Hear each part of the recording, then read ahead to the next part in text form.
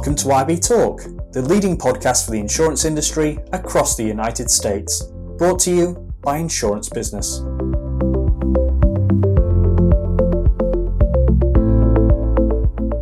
Hi everybody and welcome to IB Talk, the Insurance Business podcast. I'm Bethan Moorcraft, Senior Editor at Insurance Business, and I've got two very special guests with me today. I'm delighted to welcome Greg Halagan and Chris Tschida, the co-heads of US Insurance at Mercer, one of the world's largest insurance investment consultants. And in this episode, we are going to be chatting through some top considerations for US insurers in the investment arena. Let's start with some brief introductions. Greg, I'll come to you first. Can you tell me a little bit about yourself and your role at Mercer? Yeah, sure. So my name is Greg Halagan. I'm a partner and co-head of the insurance practice at Mercer. I've been in the industry for about 15 years, at least. Over 10 of those I've been working with Chris. So for better or for worse, we've been stuck with each other for the better part of a decade. And I started my career on the research side of the business, which is the part of our industry where we focus on market research and manager due diligence. And I focused on public and private fixed income asset classes. Those are obviously important asset classes for insurance companies. So eventually became more involved in working with our insurance company clients, moving to the consulting side of the business and work with Chris and our team on helping insurers with their general account assets specifically. Excellent. Thanks, Greg. And Chris, the floor is yours. Great. Well, thank you. Pleasure. Again, co-lead the team with Greg. I'm on my 28th year in the business. I really grew up on the research side, very similar to Greg. I headed up our global equity and alternative research efforts back in the day. I've also worked on both the payer and provider side. I was the co-head of our not-for-profit healthcare practice previously. Now, our current responsibilities are really working with insurance companies, helping them to invest their general account or operating assets. As Greg mentioned, we have a dedicated team. We work with all sorts of different insurance companies, really across the board, from health, P&C, life and annuity, and really sizes too, small to large publicly traded companies. So from that vantage point is how it really informs our views on the themes and opportunities that we're seeing today. Mm-hmm. That's great. Thank you, Chris. So obviously today we are talking about insurance investments. Greg, can you please set the scene for me? How would you describe the sort of state and the health of the marketplace at the moment? Yeah, so I would say the overarching issue for insurance companies has really been the continued decline in interest rates over the last decade. We have seen them increase a little bit more recently, but they're still very low. And so this has a negative effect on insurance company balance sheets because it reduces the income that's generated from the investment portfolio. And this can really be a key driver of profitability for insurance companies. If you look at the typical balance sheet of an insurance company, the investment portfolio can be 80% or more. And so it really is a key piece of the overall value of the company and the profitability that's generated by that company. So as a result of that and the decline in income and interest rates, there's really been a renewed emphasis on properly optimizing the investment portfolio and making sure it's playing the right role in the organization. A big part of how we help clients is thinking about aligning the investment portfolio with their specific operating objectives and regulatory constraints. And I think for insurance companies that have really been dealing with this low interest rate environment, that's become a much more important part of really aligning the investment portfolio with their objectives. Now, as part of that, and in an effort to combat low yields, insurance companies have definitely been adding more risk to their investment portfolios and investing outside of what have historically been primarily investment-grade fixed income portfolios. And so the challenge in the environment today is really how do you improve return in your portfolio without taking on too much risk? And this has really led to a lot more complexity in investment programs. And it's really where we come in to help our clients deal with the various factors associated with that. Okay. Yes, thank you, Greg. Mercer recently published its top considerations for US insurers in 2022. And in it, there was a phrase that really caught my eye. You say that insurance company investing has undergone a quasi-revolution of sorts. Greg, what do you mean by this? And how are insurers reevaluating their portfolio strategies and liquidity needs? Yeah, definitely. I think what that refers to is that we're really seeing insurance companies of all size move towards the path of more sophisticated investment programs, right? It used to be the case that larger insurance companies with big internal teams were maybe more active in non-core fixed income asset classes. They were taking more liquidity risk. They had maybe built up alternative asset class programs within their portfolio. But we're really seeing that fall across all sectors of the insurance market and all size ranges. So as Chris mentioned, we work with large publicly traded insurance companies, but also small private insurers. And across that spectrum, we're really seeing this movement away from core fixed income or investment grade bond orientated portfolios into other asset classes. The other aspect of that is that I think for certain insurance companies in this environment, the investment portfolio has really taken on a larger role in the organization as a much more important lever of value creation and a competitive advantage in some cases versus peers. And a good example of that is the combination of alternative asset management firms and insurance companies. Which really plays into the themes that we have around alternatives and illiquidity and sophistication. But it's the way that insurance companies are really managing their investment portfolios today in a much more holistic way, in a way that's much more aligned with their broader objectives, and in a way that's intended to drive overall enterprise value for the company. Mm-hmm. Now, one of the themes that I'm interested in, and it has to be a top consideration for, US insurers these days, is ESG. So that's environmental, social, and governance. It's now a hot boardroom topic. It's having a lot more sort of influence on insurance investments. Chris, I'll come to you for this one. What trends and impacts are you seeing around ESG and investing? Yes, indeed. We have seen a major uptick in the interest in the U.S. as it relates to ESG and basically all of its flavors. Think ESG, sustainable investing, impact investing, and in particular, climate change. I would say nearly every insurance company we've talked to in the last year or so is focused on understanding the implications of ESG and sustainable investing in their portfolios. So it is early innings. And typically we start with education and just better understanding what's driving the interest. We have seen both internal and external pressures here on, internal stakeholders are primarily focused more on risk mitigation, and especially as it relates to the investment pool. External pressures, we've seen rating agencies, regulators, more focused on disclosures. And we've seen this climate transition risk really becoming in the forefront, and in addition to the social determinants of health. So really, there's a combination of forces and constituencies that are driving a greater interest in this. Again, one internally, two externally, and really thinking about what does that mean for them, and figuring out where they are in the current state and where they want to get to in the future. And so we've really started, as I mentioned, with a lot of education and just understanding the importance of ESG and sustainable investing in the portfolio. Yeah, I would maybe add, if I could, I think we've seen insurers fall across a spectrum in terms of advancement around implementing sustainability and ESG.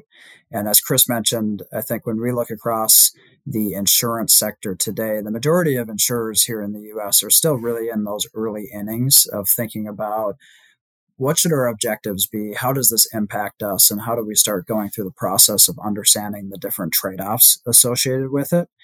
Whereas there are a smaller subgroup of insurance companies, and typically those are the larger, more publicly traded insurers who are much more advanced in terms of thinking about how they implement this in their portfolio. And typically what we see is that falls across a couple of different layers. So the first is really the overall objectives and beliefs of the organization, right? What is it that they're trying to accomplish, whether that is focused on risk mitigation or if it's focused on a specific factor that's relevant for their business. That could be climate related risk for a property casualty insurer. It could be social determinants of health for a health insurance company. Whatever that is, having some understanding of what's the objective and what are the issues that are important to us. The next layer of that is then embodying that within the governance documents of the organizations, and in particular as it relates to the investment portfolio. How will these factors be considered in the decision-making framework? The third layer is then any external investment manager relationships. So if an insurance company has non-affiliated investment managers that they are hiring to manage a portion of their portfolio, what's their ability to implement ESG or align their strategy from an ESG perspective? And then lastly is really the specific securities in the portfolio.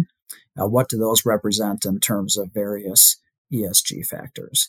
And then I think the next piece of it is kind of how intentional are you with those? So on one side, we see insurance companies really focused on risk mitigation as the primary factor. And so that may mean that in different environments, you are compensated for some of that risk, even if it is a lower, say, environmental score, where other insurers or other institutional investors may be focused on, excluding some of those exposures or risk factors in their portfolio altogether. Climate is usually the biggest piece of this. That's where we've seen probably the most detailed work being done around how do you think about the risks to your portfolio from a transition standpoint or a physical standpoint, and how do you get from A to B in terms of where you are today and where you want to be in the future relative to any of those items. It's certainly interesting. There's a lot of sort of urgency around, as you said, the three pillars of ESG, and people are trying to diversify their portfolios and taking different strategies behind that. So it is interesting to kind of hear your thoughts on that. Building on that then, Greg, what are some opportunities for insurance investors in other things like alternatives and private debt, and kind of, what other things can they look into? Yeah, definitely. So I think you touched on one of the big trends and topics within the insurance market, and certainly more broadly across other institutional investors, which is really the emergence of private markets and private asset classes. And alternatives are one label to describe that set of asset classes that investors are looking to generate more return or diversification in their portfolio. For insurance companies in particular, alternatives have definitely been a growing area over the last decade or so.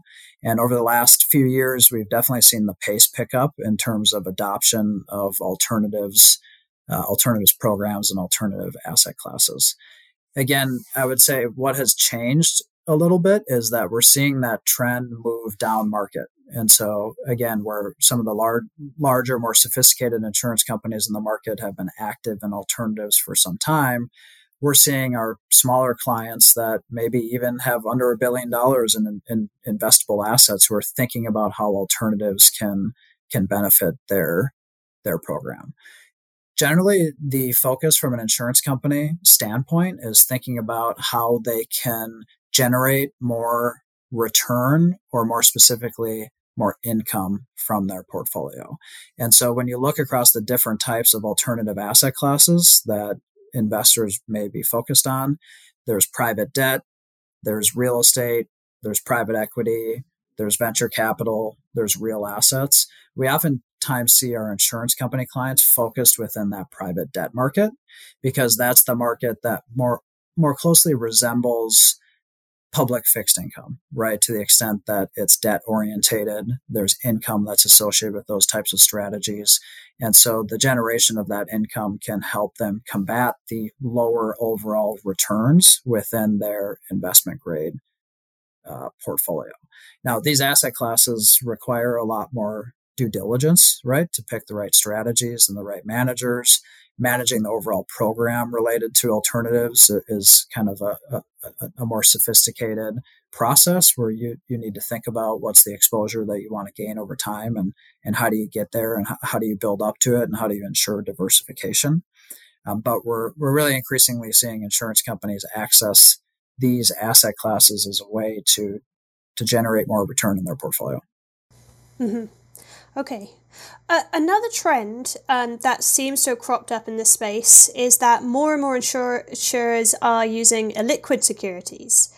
Greg, I'm going to stick with you just for this one. Why is that the case? And what are perhaps the key benefits of using illiquid securities? Yeah, definitely. So we've certainly seen more insurance companies think about what the overall right level of liquidity is in their portfolio. And some of this is being driven by tighter spreads or lower returns that they're receiving within public markets, right? So as equity market valuations have increased, as spreads or yields within liquid fixed income have declined, insurers are looking for other ways to trade a certain risk factor for additional return. One of those risk factors can be credit quality, right? So insurers could go down from investment grade fixed income to below investment grade fixed income. Another lever is to trade liquidity.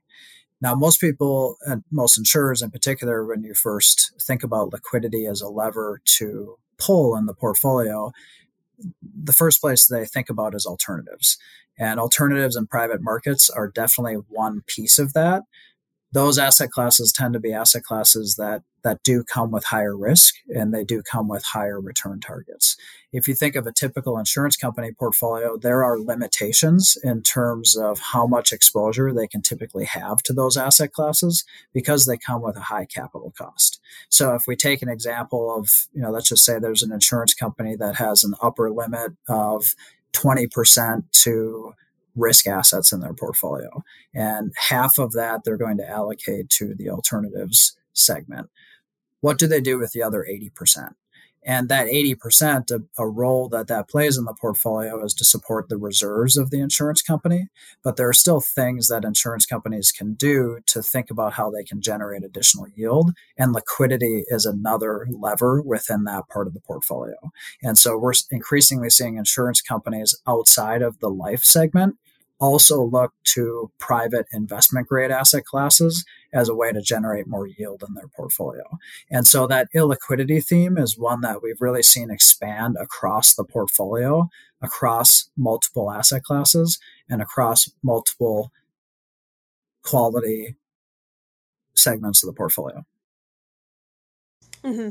That's really interesting. And we've now touched on a number of big themes: liquid securities, private debt, alternatives, some of the big things around sort of ESG investing.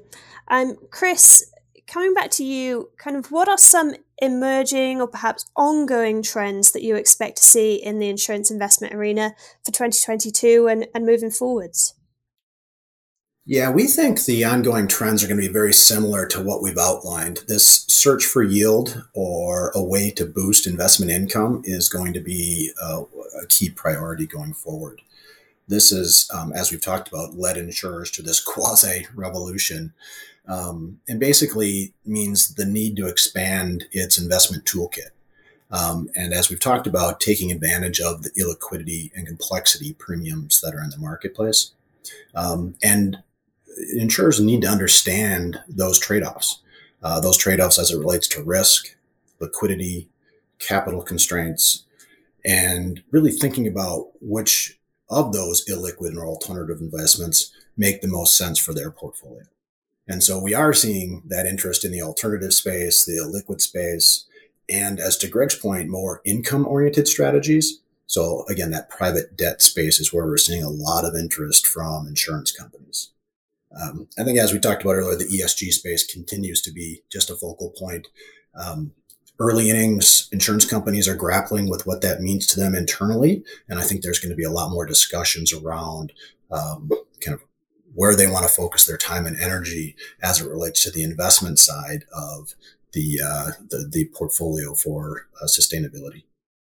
Great, thanks, Chris. And Greg, anything to add on that? I mean, I think in terms of trends for the coming year, we definitely I think we definitely expect to see the continued diversification outside of core fixed income within insurance company portfolios. And the natural result of that is more complexity and more risk within those portfolios. And so it becomes additional factors that insurance companies need to manage as they think about what the right level of risk is in their investment portfolio, given their overall operating objectives. Beth, and maybe one last comment on that would be a focus on inflation and rising interest rates. That continues to be a material focus for us with our clients as well. As it relates to the portfolio, a gradual rise in interest rates is manageable, as you get to reinvest back in higher rates. But to Greg's point, that diversification factor is really important as it relates to managing higher inflation regimes as well as higher interest rates, and thinking about diversifying away from that core fixed income to get a bit more floating rate debt in there, whether that's securitized and staying investment grade, or in some of those alternative illiquid areas as well. Yeah, definitely. Another big theme there. But so, Greg, Chris, thank you very much. I mean, that's a lot of very important information squeezed into 20 minutes and lots for our listeners to take away there. So, thank you both very much for joining me and for sharing your insights on IB Talk. Yeah, thanks for having us. Yep, thank you very much. Appreciate the time. Thank you also to our listeners for tuning in. I'm Bethan Moorcraft, Senior Editor at Insurance Business. Make sure you check out the rest of our IB Talk podcasts, IB TV episodes, and daily news at www.insurancebusinessmag.com/US. Thanks, everyone. Thank you for listening to IB Talk. For the latest episodes, be sure to follow us on SoundCloud, Stitcher, and Apple Podcasts.